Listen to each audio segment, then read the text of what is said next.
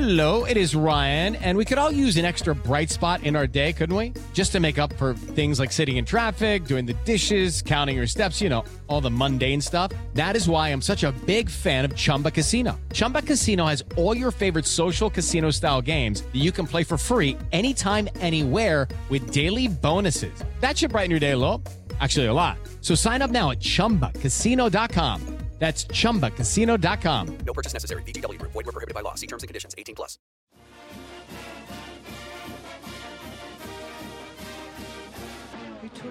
No one. What's up, Gator Nation? Welcome into the latest Gators Online podcast, coming to you live from Spurrier's Gridiron Grill. And we are recording a day early this week due to Hurricane Ian making landfall in Florida. Hope everybody out there is safe who is listening to this pod and in the path of the storm.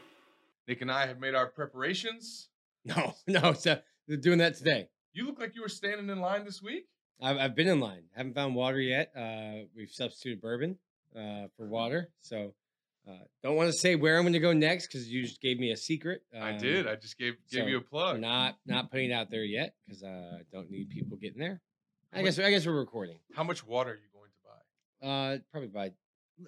The other thing is, like, this is a big, scary hurricane, but we're, like, inland. We're very far inland. Third highest elevated city in Florida. Like, people in Gainesville are acting like we are a small island in the Caribbean. The way that, like, stuff gets bought up. Our boy Corey Bender is the one that needs to Yeah. Corey's still kind of inland, like in Land Lakes. But, like, my fiance was, she's getting her master's. She was in Terracea, which is an island by St. Petersburg.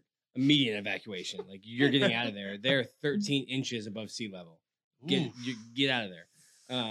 But Gainesville, the wind could be bad because it's getting up to almost a category 5 now.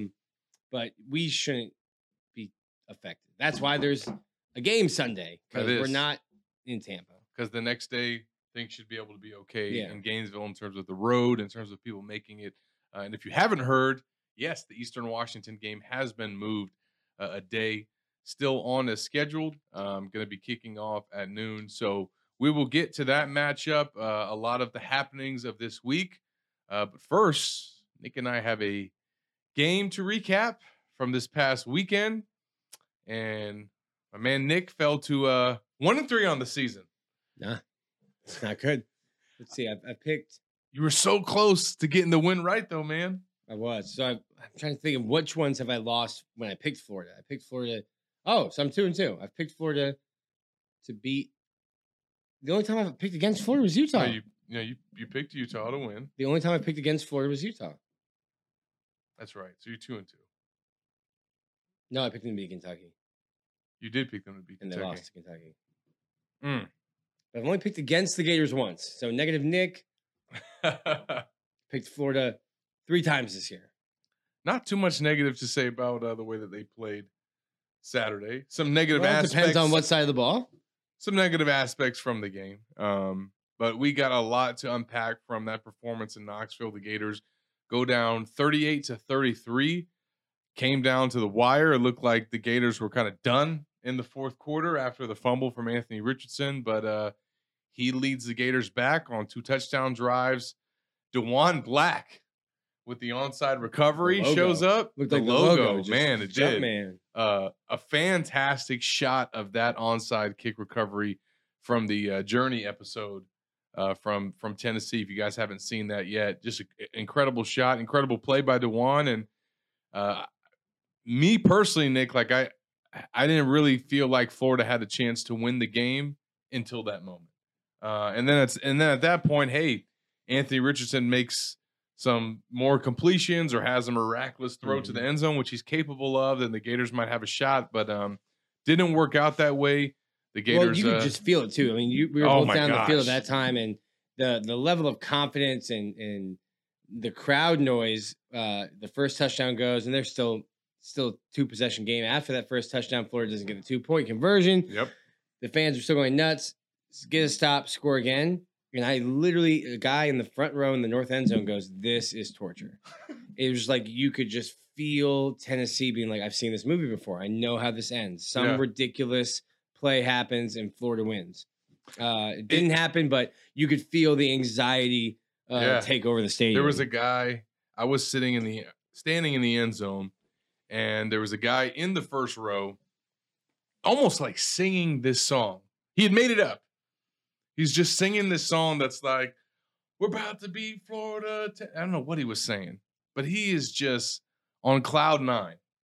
And this old guy, I don't know what he was affiliated with Tennessee, but he was on the field. Older gentleman turns around at this guy who's right behind him and goes, "You haven't seen enough of these games end." And turns back around and keeps watching. I mean, they've got PTSD with some Florida finishes in this rivalry. I mean, a freshman at Tennessee, assuming they're 18 years old, has seen 2 Tennessee wins. A freshman at Tennessee has seen, including last Saturday, also seen 2 Hail Mary losses. Yeah, has seen as many Hail Mary losses as he has seen, and had Tennessee a chance wins. to see a third one. So that old man told him, "Yeah, no, he was right. You haven't seen enough of these games. You haven't seen enough of these games end. If that's what you're singing right now." And you got a great video of the fans in the stands, Nick. Couldn't make out what they were saying. I'm not sure what they were saying. They were some chomping, and I think they were saying "drive home safely." Classy. Yeah. Classy. What'd you think of Knoxville and Neyland? Well, I've been to Knoxville a bunch. I think that's probably the best crowd I've seen at Neyland For Florida, Tennessee. Yeah. I've seen the checkerboard like 3 times now. Yeah. I think 2014 was my first trip there, and that was the first time they did it. Mhm. And I was joking with Zach. I was like, they tweeted it out, sent emails all week, not this year, but in 2014, to like make sure, hey, if you're in this seat, in this section, please wear orange. If you're in this seat, this section, please wear white. I think they do it once a year now, so they've kind of got it figured out. Yeah. But I remember that 2014 year being like, hey, man, we get it. We get it. But they send it out every single day, just making sure. Because it could look real bad if you don't get it just right.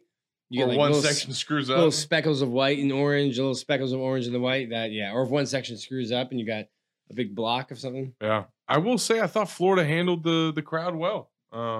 Yeah. Kingsley had a couple issues there. There was that one play where everybody moved but him. Mm-hmm. It seemed like they had a new system with him dealing with the noise. Everyone remembers the issues at Kentucky last season. That was his first time starting on the road in the SEC. I think he had some hearing issues. So I think they did better in terms of the system that they put in place to get the snap off.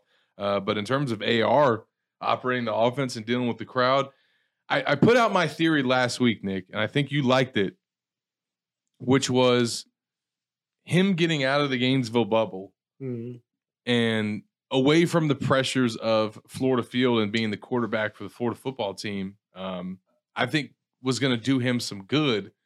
And like you mentioned, he might even like being the villain. Yeah. And it seemed like he reveled in that role. It's interesting because he had, and I don't think the way he played against USF is his floor. I think that's an aberration. Like that's a one-off game.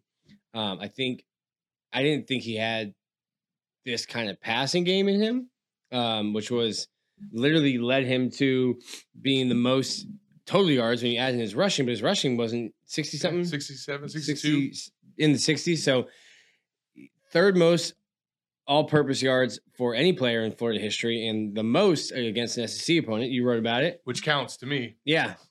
Sorry, Sanford and Cincinnati.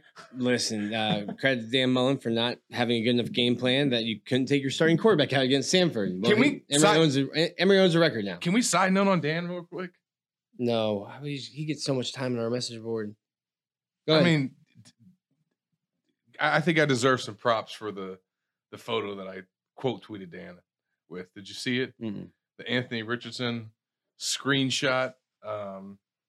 That was from when the Gators had their touchdown reviewed on Saturday in the Tennessee game, and Anthony was clearly in the end zone, laying in the end zone. And finally they said that he scored, and the camera showed Anthony. Oh, and that's yeah, the face that he made. We were watching that in the hotel. And of course, Dan Mullen, his former coach, comes out this week with his top quarterback performers of week 4. Lists 6 quarterbacks. None of them were Anthony Richardson. Do they all win, or are those all winners, or is there a losing quarterback in there? As someone pointed out, Mississippi State lost last week, didn't they? they did lose. So you guess you could put losers on there that too. But someone responded to my tweet that was basically like, hey, maybe he only put guys from winning teams on his list. Yeah. I said, well, good thing the voters, didn't do that when Tebow won the Heisman. 4 that year. Otherwise, Dan Mullen would never have a Heisman Trophy winner that he coached. But it's just like, it seems like every week he finds something that can get Florida fans riled up on Twitter and then just sends it out. I mean, he's not even trying to hide the hate anymore. He's just straight trolling Gator Nation. Yeah, well, he gets too much airtime. Well, I thought. Nothing, what's the movie? If Mama said if you don't have anything nice to say nothing at all. So I'm just bring up Dan. I find it amusing. But obviously Anthony had not only one of the best performances last week, but as Nick said, one of the best performances all time. I mean, he etched his name in the record books, the 9th most passing yards in a game from a Florida quarterback in school history. I mean, that's rare air, literally. Mm-hmm. And it's crazy too that a guy who had 112 passing yards the week before quadruples that. Had never had a 200-yard game, had never had a 300-yard game, and then all of a sudden he goes for 453. It's like that discrepancy to me is wild. Tennessee's going to struggle with Kentucky and Will Levis because I think they're not to take anything away from Anthony, but I think they're not a good passing defense. They ranked 100th nationally going into the game. Not a good secondary, not a good passing defense, and I think. I was really surprised that Ricky Pearsall, when we talked to him after the game, just said we knew we could throw on these guys. Yeah. Like that was the game plan coming in. We sat here all week saying run the damn ball, run the ball, let Anthony get outside. Now they did do some of that stuff. We did see more of Anthony running off tackle, got a touchdown, some design runs, but certainly they found something on tape and they took advantage of it. I asked around because I wanted to know, how does a guy who throws for 100 yards the first 3 games, how does he all of a sudden go for 453, right? He threw for more yards Saturday than in his first 3 games combined on the season. I asked Billy about it on Monday. Like, what did you guys do? What clicked for him? What light bulb went on? And he likened it to drafting a first-round quarterback, and he comes in as a rookie and is kind of feeling his way through the offense, and then all of a sudden has a game where everything just clicks. And he kind of described Anthony's performance as that. Now, I do feel like, just from talking to people around the program, that Billy and Ryan O'Hara, I think, coached Anthony maybe a little bit differently this week. And I think they game planned for him a little bit differently, and they clearly had confidence in him being able to throw the ball against his Tennessee defense. And I think that did wonders for Ant, just having his coach dial up those plays and say, hey man, 4th and 2 from our own 27, we're dialing up a deep shot. And then they go out and complete it. I just think that was a huge confidence booster for Ant. Yeah, I think that's such a wild play call. Such a wild play call. Like, I get your 1-on-1, but it's 4th and 2 from your own 27. You're trailing in the game. You wouldn't even do that on Madden, Nick. No. I would punt, obviously. I would punt. And our most read story from the game and from Knoxville was what Nick knew everybody wanted to know about. Nick comes up to me in the press box after the game and goes, I'm right about the 2 points. Got to do this. And you knew, like, the math is over my head. Like I went when I was trying to pick a major, I was like, hey, what has the least amount of math? And they were like, journalism. I'm like, cool, I can do that. So I don't get why, but like much smarter people than me have made charts. And that's what Billy and the analysts and Osh Piers on the sideline. I walk by and he's got this binder that's, this thick, and he's going through it, and this is a situation that we're in. Here's one that we could be in. And he walks up and he's talking to Billy as analysts can do. And I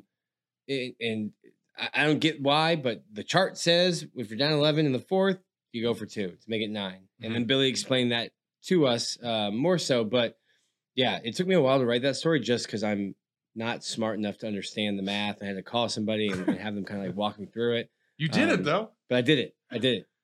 And then like you tweeted, you wrote it on Saturday night, and then Billy basically came out Monday and confirmed what you wrote.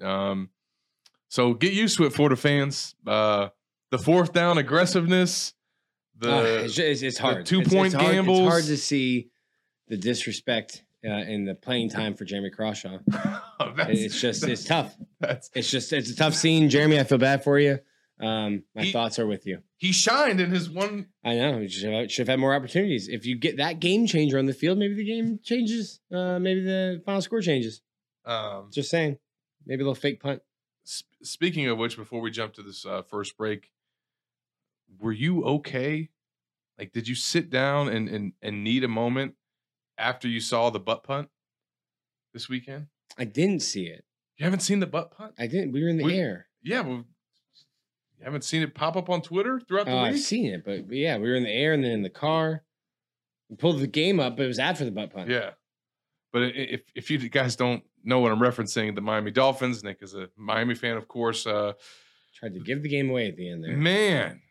And their punter backed up in his own end zone, went to go let it fly, and punted it right into his protector's butt. That is the first blocked punt in Morstead's 14-year career.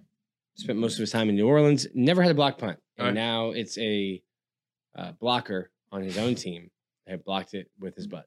I saw that replay, and I was like, man, if Nick would have seen that live. I would have been furious. And you're a Dolphins fan, too. So it's from the punters to your team. Fun times. Well, we had a good trip in Knoxville. The result, obviously not what Florida fans wanted, but we'll kind of delve into this game a little bit more after this break. We definitely got to address what happened on the defensive side, talk more about Billy's play calling, and then in the final segment, we'll switch gears and get you ready for this game Sunday at noon against Eastern Washington. We'll be right back after this break. Coming game against Vandy. You don't have to call or email. Just go to spurriers.com, hit the reservation button, pick a date, number of guests, and a time. It's so simple, I can do it. In fact, I just did. Maybe I'll see you tonight.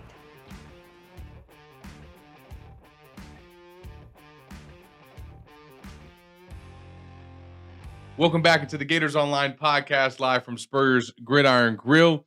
Going to delve more into this performance on Saturday from Florida. Some of our takeaways, both from the offensive and defensive side. Nick has said his piece on special teams. Although, you do, I think, before we get on offense and defense, you wrote a story about the kicking game, or kick return game, rather, and or should we say the lack thereof? Yeah, I mean, too long didn't read. Just they're trying to give you 25 yards. They're trying to make the game safer, to not have high-speed collisions. They made a rule where you can just fair catch. Don't even need anything. Don't just catch the ball and go to the 25. Easy. Florida has had 13 returns this year. One of those 13 have made it to the 25. They've had 13 returns, 5 penalties, which means now you're getting backed up. Even if you got to the 25, now you have a personal foul. They are so bad on kickoff returns. Have they ever made it past the 25? One time. Got to the 30. The 30? The 30. Okay. Got an extra 5 yards. But you've also lost how many 5 yards with the penalties that you've gotten? Yeah. I sent it to myself here. There we go. So total for the season, 27 kickoffs, 13 returned, one that went past 25 to the 30, 5 penalties. The average starting position on returned kickoffs is the 14.9, 15-yard line. So you're giving away 10 yards every time you return a kick. There's just no need, unless you get like Andre DeBose some eligibility, Brandon James some eligibility, or if you get guys to stop holding or doing personal fouls on kickoffs. Until you figure that out, just throw a hand up. Throw a hand up. I mean, either you're going to get some production out of it, or you're not going to do it. It's not like, oh, they're not getting production. You're actively hurting your offense because your kickoff return is so bad. You're either helping yourself or hurting yourself. And there's such an easy solution. It's not like, well, we just don't have the guys in this position. It's like, hey, we want to run the ball, but we don't have running backs. Okay, well, that's not this. Like, there is a very easy solution. I'm still love. You mentioned running backs. I'm still love the curiosity of what Lingard could do back there. Let that guy run out his frustrations on kickoff return. That's true. Let him use his speed, which is supposed to be his strongest attribute. He's literally doing nothing. He's on kickoff. He's just blocking. I mean, I'd like you said, be good to see them find something there, and if not, don't hurt yourselves. I think obviously going into the game Saturday, kind of putting a bow on the offense, one of my biggest things that I wanted to see was their play count and their ability to control the clock. And it's kind of crazy how this worked out. Against USF, they ran 47 plays. It's the fewest offensive plays that they had ran in a game since 2018 against Colorado State. Flash forward to Saturday, they run 87 plays. That's the most offensive plays that they've run in a game, also since 2018 against Vanderbilt.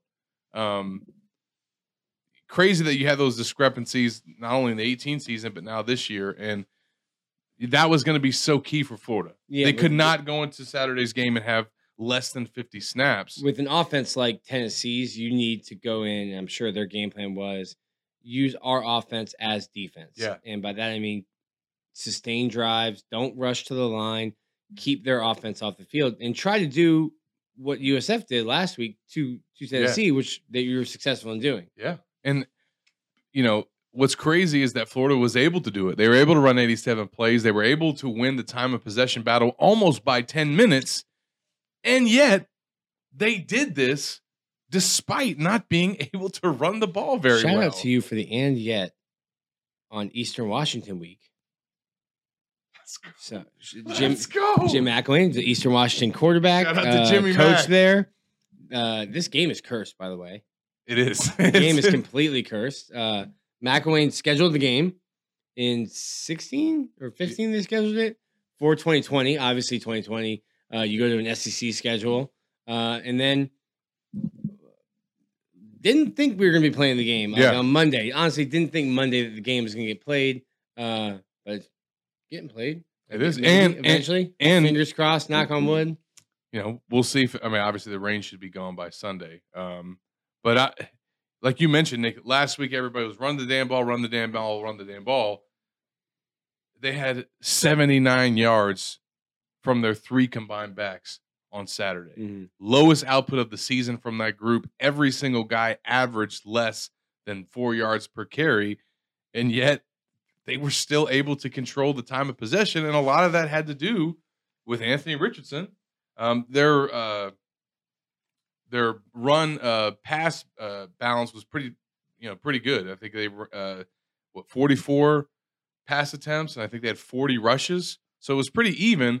But the reason Florida was able to control the clock, to run 87 plays, it wasn't because they were just continuously gashing them on the ground and getting chunks of yards. It was because they sustained drives with the 4th down aggressiveness from Billy Napier. To have 6 attempts, convert 5 of them. That's only happened twice for the Gators since at least 1996. They've only had 5 4th down conversions in the game. Both of those times have came against Tennessee. The other time was 2015. So you don't typically see that many 4th down conversions, but it's the reason why the Gators were able to be in position at the end of the game to win it. And I think it's a credit to Billy. Look, there's been, I think personally, too much overreaction and too much analysis into, I think the game planning, the play calling, like they are figuring it out. Mm-hmm. They are a first-year staff with a first-year starting quarterback who clearly is learning on the go. Billy showed you on Saturday he can call some ball plays.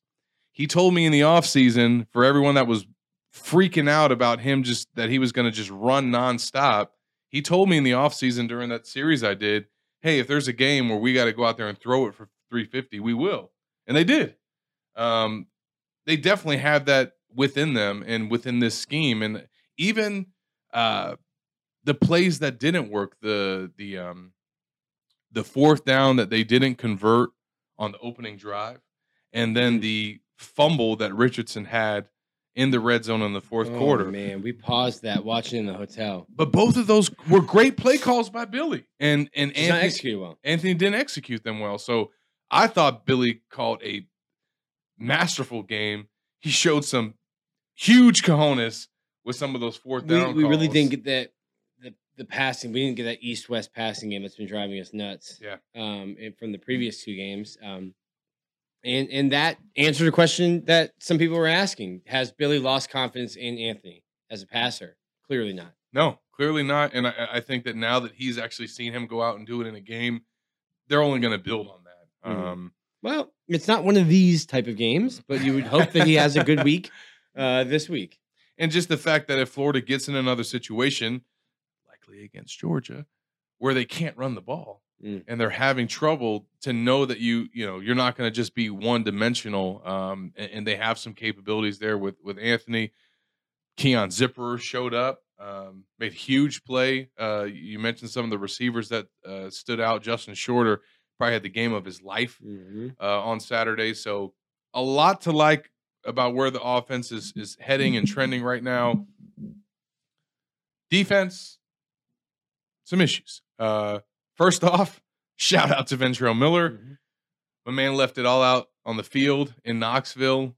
Clearly was not 100%, but yeah, I wouldn't be surprised to see him take a week off. Oh, he's definitely not playing Saturday. At least I don't know. No one's playing Saturday. Yeah, no one's playing Saturday. I'll be surprised to see him out there. But even not at 100%, his whatever percentage was still plenty good. He made a difference in that game right off of Tennessee's opening drive with punching out the ball in the red zone to force a turnover. He recovered the fumble on Bernie's sack fumble. So he had an incredible game.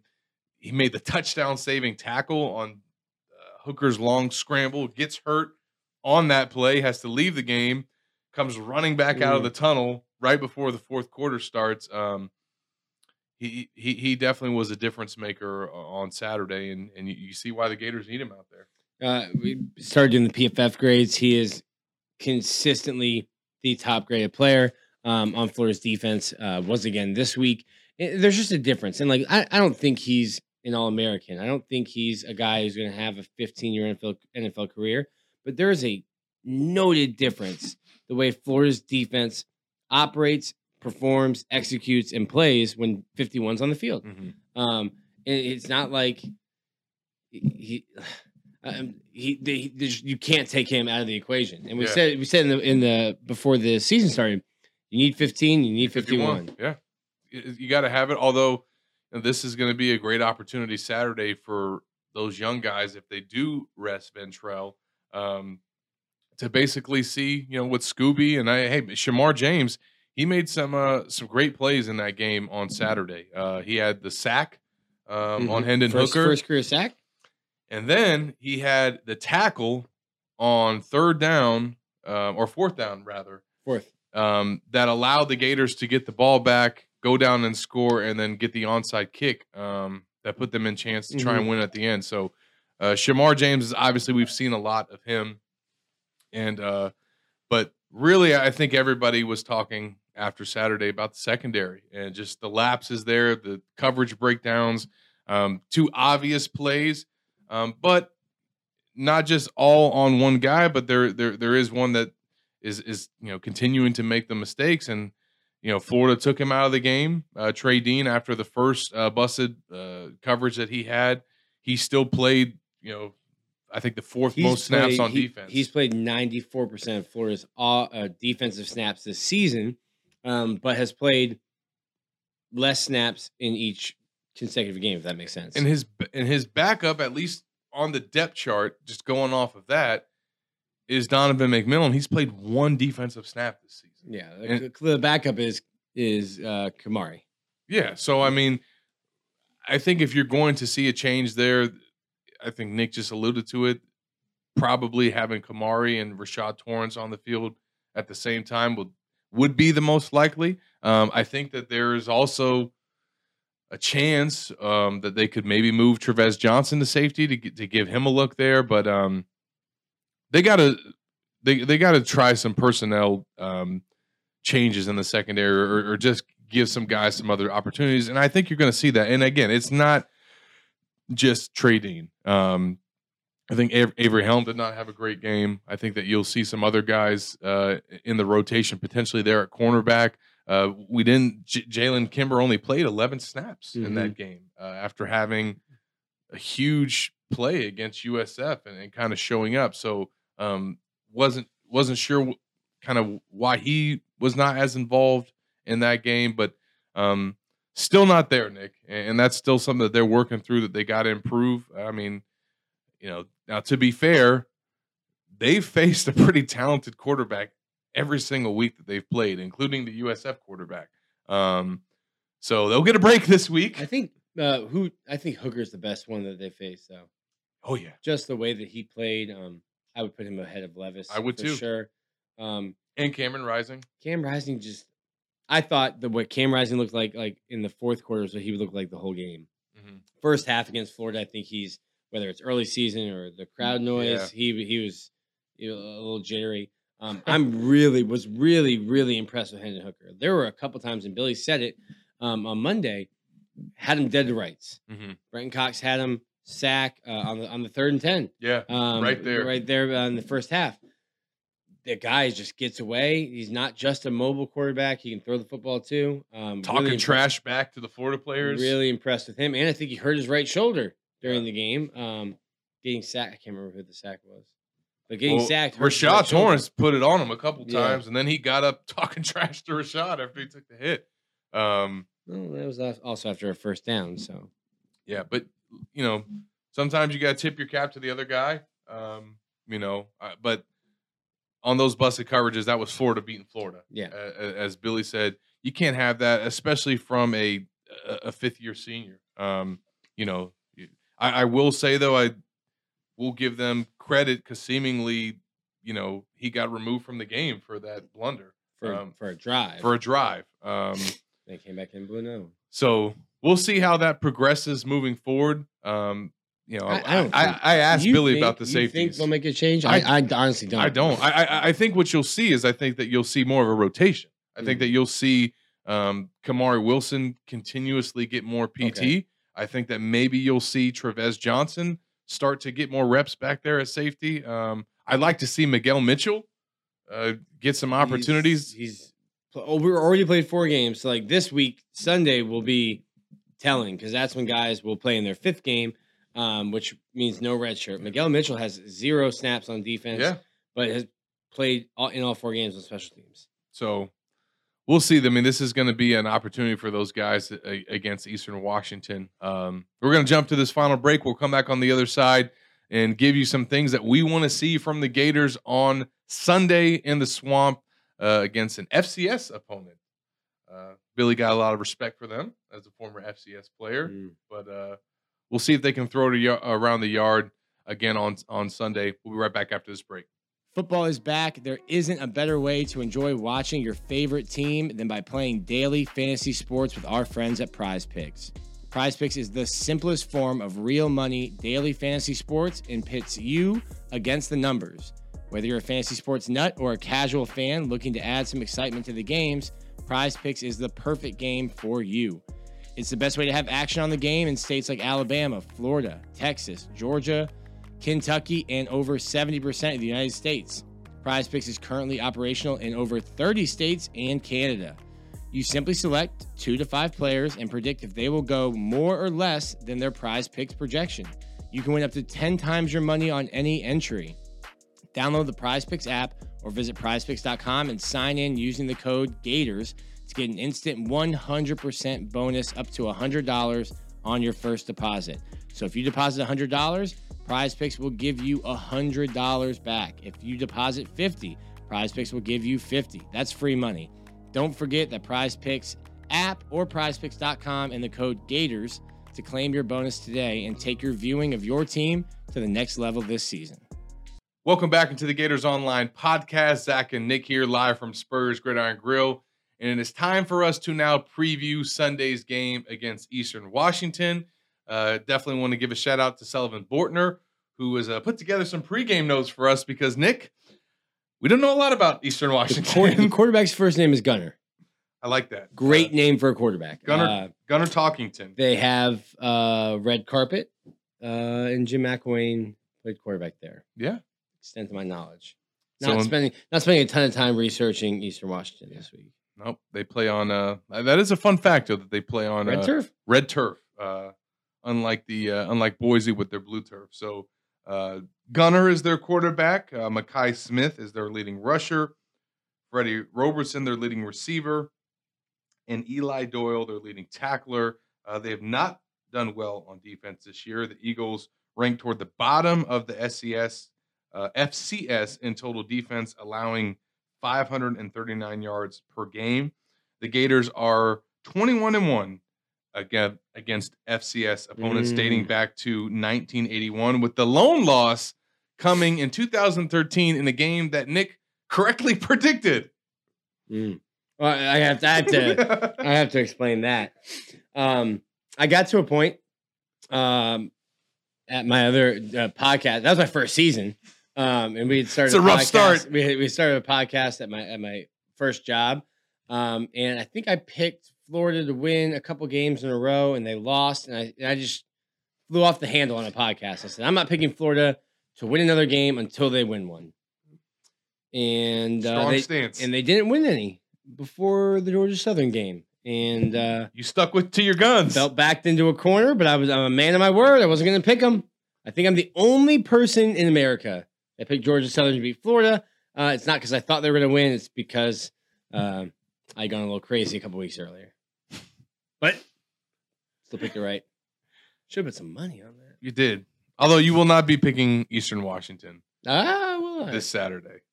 Maybe I will. Stop it. Stop it. To be determined. The storm's getting to you, Nick. This will be the first ever meeting between Florida and Eastern Washington, courtesy of Jim McElwain. Jimmy Mack. Not doing well up there in Central Michigan. No, he's not. And like you said, this game has already been canceled once, rescheduled once, and once again, we're moving some parts around to get this game to happen on Sunday. And the Gators have really dominated the only times that they've played Big Sky opponents. They beat Iowa in 2018 and Montana State all the way back in 1988 by a score of 69-0. What day was that? Of the Montana State game? Yeah. Doesn't say? Does not say. It had to be an early season opponent. Could have been end of the year. Were they doing that back in 88? I don't know. I was trying to figure out if I was alive. I wasn't born. That was the year I was born. So I was trying to see what month it was in. But I'm November 25th birthday, so that's way into the year. Maybe last game. Well, obviously Florida goes into this game. The Eastern Washington Eagles are severely overmatched. Florida's obviously trying to get back in the win column, coming back home after their first road test. And honestly, Billy won't say this, definitely doesn't want to field questions about it, but this is their first opportunity this season. I mean, I guess USF was one, but this is their first opportunity to get up in a game, hold the lead, and win comfortably. I mean, Florida has not led by double digits once in a game this season. Every single game that they've been in has been single-digit ball games, or they've been trailing. They've been down by double digits. Well, the Billy Napier's stellar one-possession game record took a hit last Saturday. While Florida did have a backdoor cover. They did. Somebody lost some money on that. Good teams win. Great teams cover. Good on you, Billy. Made the boosters happy if they took Florida getting the points. Yeah, they did. I think Florida will cover again this Saturday. I haven't even seen a line. Probably not a lot of these games, they just don't even give you a line. They're like, hey, we're not. You can bet a money line if you want. but I'd imagine Florida would be like minus 1,000. But I just think more than anything in terms of Anthony having another confidence boosting performance, obviously the defense making some strides, potentially some young guys, the youth movement maybe potentially getting started. More than anything, Florida just needs to go out and have a dominant performance against an FCS team that they should beat the brakes off of. Point blank, period. I mean, you just have been so stressful Every week? Saturday. Every Saturday is just One score game. I haven't written anything. I haven't written a single word like when the game is done. We haven't gotten a game where I knew what the storylines were until the clock hit 0. Please, Billy. I would like to be done writing by like 5 p.m. on Sunday night. Let me start writing at halftime. What time do the Dolphins play Sunday? I don't know. Dolphins play Thursday this week against Joe Burrow. That's right. In the Bengals. 4-0 this week. Dolphins probably going 17-0. You heard it here first. But yeah, I mean, that's more than anything. Have this game in control early on. Get an opportunity to play several of your second and third team players on offense and defense who have not gotten an opportunity yet this year because every single game has been so close. So this is huge for them. This is what you schedule these games for, Nick. Pay a lot of money. Pay a lot of money. Pay a lot of money to get the freshmen in. Yeah, you can get a break from your conference slate. You can get an easy win, and you can get an opportunity to get some guys some experience and some development. So that's what this Saturday is about. $750,000. Get me some DeJuan Black reps. Yeah. Get me some Kamari reps. Can I get Donovan McMillan in a game, please? That, because I had a lot of fans asking about the safety situation. I asked Billy about it on Monday, but yeah, it's hard to anticipate that the backup is going to get the call when he's only played one defensive snap all season. So he showed up in the spring game, obviously got the pick. I thought he played in the one defensive snap that he did play against Utah. He played it well. Yeah. But this is obviously key for the Gators, not only to get the young guys experience, but get your starters out early. Get take a break. Yeah, they need a break. They need to, and also get them out healthy. But yeah, this is. I can't stop making the joke, but not one of these types of games. But this is not a game where you want Anthony Richardson to twist playing an in ankle. the third quarter, late in the third quarter, twist an ankle. Like even Justin Shorter, your offensive lineman. Like you have an opportunity to get Jake Slaughter and Riley Simmons and maybe Yusef Murderdabil. That's Yusef. I'll come back now. Yusef. I'll come back next week with that one. But your starting offensive line and starting defensive line should be able to. I mean, Cyrus Torrance has played more than 90% of the snaps. Like, get Big Dog a break. give my guy a break. Give him the fourth quarter. Be like, hey, man, take your shoulder pads off. Sit down. Enjoy a Gatorade. Have you caught the celebration yet? No. He does it every time. I love it. Oh, he walks right up to him. No. He does the flex. Oh, he does the flex every single time. See, those are the post-play celebrations that we appreciate, not some from others. Also appreciate an offensive lineman. I see Big Des Watson's done it, where he wears his jersey up like under his pecs and let the belly go. One of the first ones I saw do it was John Jalapio, #TheGut. Love a big guy that just rolls their jersey up into a crop top and lets the belly hang. Gotta appreciate it, right? Yeah. And then obviously, what do you want to see Saturday, Nick, or Sunday, Nick, other than a quick game? I'd like give me under 3 hours. Yeah. I'd like to see I want to see more of the younger guys. I want to see first off, I want to see a fair catch. I want to see a fair catch on kickoff. I don't care who's back there.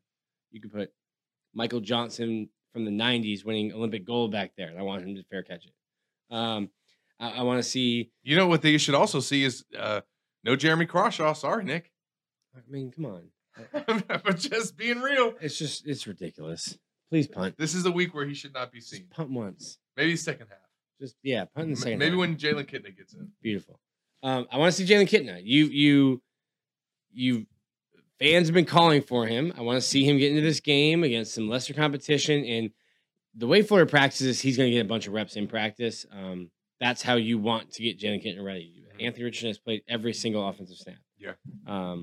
You want to get Jalen Kitna ready in practice. This is a chance to get him in and get some live bullets, some game reps. I would like to see that. Would like the fans to see what he looks like, and really just get out of this game healthy. That's the biggest thing. You've got Missouri, LSU, Georgia, South Carolina.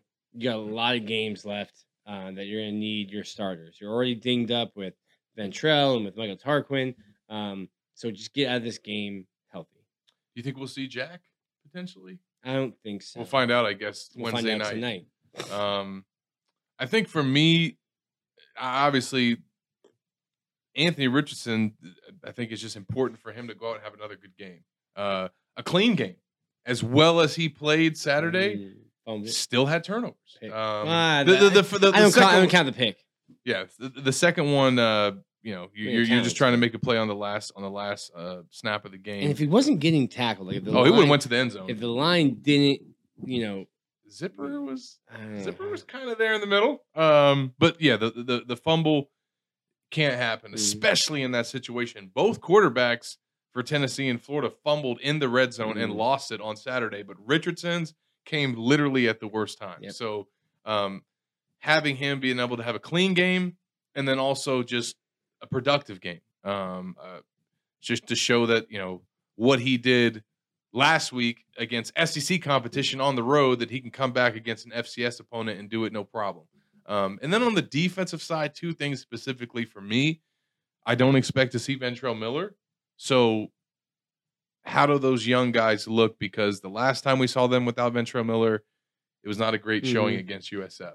So I think it's almost this season, I thought coming in 7-5, 8-4, I think it is almost a blessing in disguise. And I hate to see Ventrell not playing and I hate to see him injured again. I think it's almost a blessing in disguise because Shamar is getting so many valuable reps. And I don't know where Scooby was. Didn't really play last week against Tennessee, but he'll play Saturday. Shamar is getting a ton of reps and a ton of experience, and he's made 3 starts according to Florida's website. And I would need to go back and look at the first plays. But that's going to be your starter for the next 2 years. Yeah, he's your guy at middle linebacker. Like that's your guy. So to get him these reps and this experience now, even at the expense of Ventrell Miller, I think is great for Florida's future. Yeah, and obviously, could we see some other inside linebackers? DeJuan Black, I think he's yet to play much on defense this year, so this could be an opportunity for him. And then, honestly, I think more important than how things look at inside linebacker is what's up with the secondary in this game.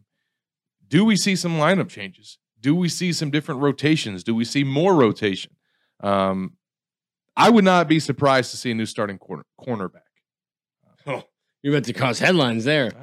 I think that we could see some changes based on what I've heard. So we'll see what that looks like.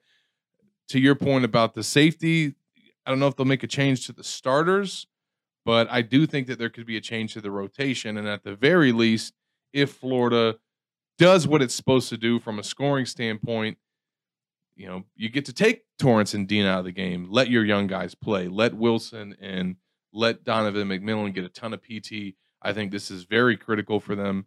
They haven't got those opportunities. So that's something I'm going to be monitoring. Yeah. Derek Wingo. There's a bunch of guys that I think just need. Well, it's been close games. They haven't been able to get on the field. It's one of these types of games. Yeah, I mean, if it's down to the wire, the staff is putting in the guys that they're. If this game comes down to the wire, Billy might pull home on Sunday night, and there might be a for sale sign in front of his house. This game cannot be close.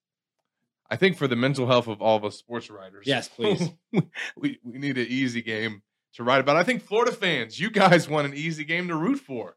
I'm almost ready for the game to be canceled and to get a bye week just to take a breath. See, it's been a stressful. It almost 4 weeks. feels, if I have power, Saturday's going to feel like a bye week to me. I'm just going to watch football all day. I know I got to work Sunday. I feel like we're working Sunday most of the weekends anyway, so I'm going to enjoy my Saturday off. And I just hope that everybody out there is able to do it too, that you have power, that you stay safe, stay out of harm's way. If you need to evacuate, please do so. And we will all be monitoring the storm as we get closer to the weekend. And hope everybody's is okay and can make it to Sunday to see the Gators return to the Swamp. 5th game of the season, Nick. It's crazy how this thing is just rolling through, man. Man, we're after 3rd game, I was like, oh shoot, that's a quarter of the season already. I gotta do my quarterly report. My goodness. Yeah, it flies by. And then it seems like the off season takes forever. And then the season just flies by. Yep. Well, we're enjoying it. We'll be back in the Swamp this weekend.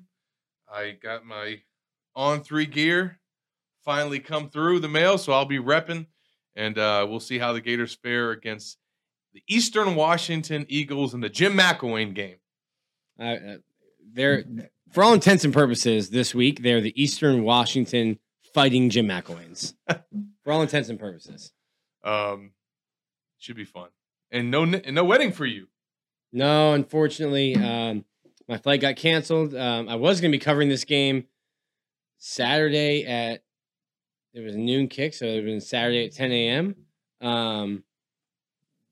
Unfortunately, the flight got canceled, so sorry, Jaime and Kristen. Congratulations. They're Hurricanes fans. They're definitely not listening to the podcast. Oh, not well. But sorry, I'm going to miss it. I was looking forward to it, and was looking forward to seeing Aspen in October. Sounds lovely. Paid a bunch of money for a hotel. Not getting a refund. So Ooh. Tough scenes. That's why you get the refund, folks. Or that's why you get the you pay for the coverage. But I tell you what, though, hold the out. As upset as you are, Nick, and as upset as Florida fans were on Saturday after losing to Tennessee, you guys weren't more upset than your friends up there in Colorado and all the Miami fans across the country with that Middle Tennessee State loss. They got could be worse. They got whooped. Yeah, it could always be worse. Maybe not for Cuban Ron Zook, but it could always be worse for other people. Oh, man. All right, well, we are going to wrap this show up for the week. We'll be back next Thursday on our regularly scheduled time to recap the Eastern Washington game and get you guys ready for homecoming against Missouri in the Swamp. Another noon game. Not mad about that. Love a nooner. Love it. Love a nooner. Absolutely. So we will see you guys next Thursday live from Spurrier's Gridiron Grill. For Nick Del Torre, I'm Zach Albuquerque.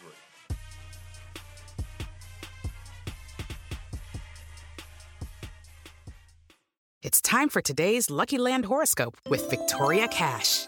Life's gotten mundane, so shake up the daily routine and be adventurous with a trip to Lucky Land. You know what they say, your chance to win starts with a spin. So go to LuckyLandSlots.com to play over 100 social casino-style games for free for your chance to redeem some serious prizes. Get lucky today at LuckyLandSlots.com. Available to players in the U.S., excluding Washington and Michigan. No purchase necessary. VGW Group. Void where prohibited by law. 18+. Terms and conditions apply.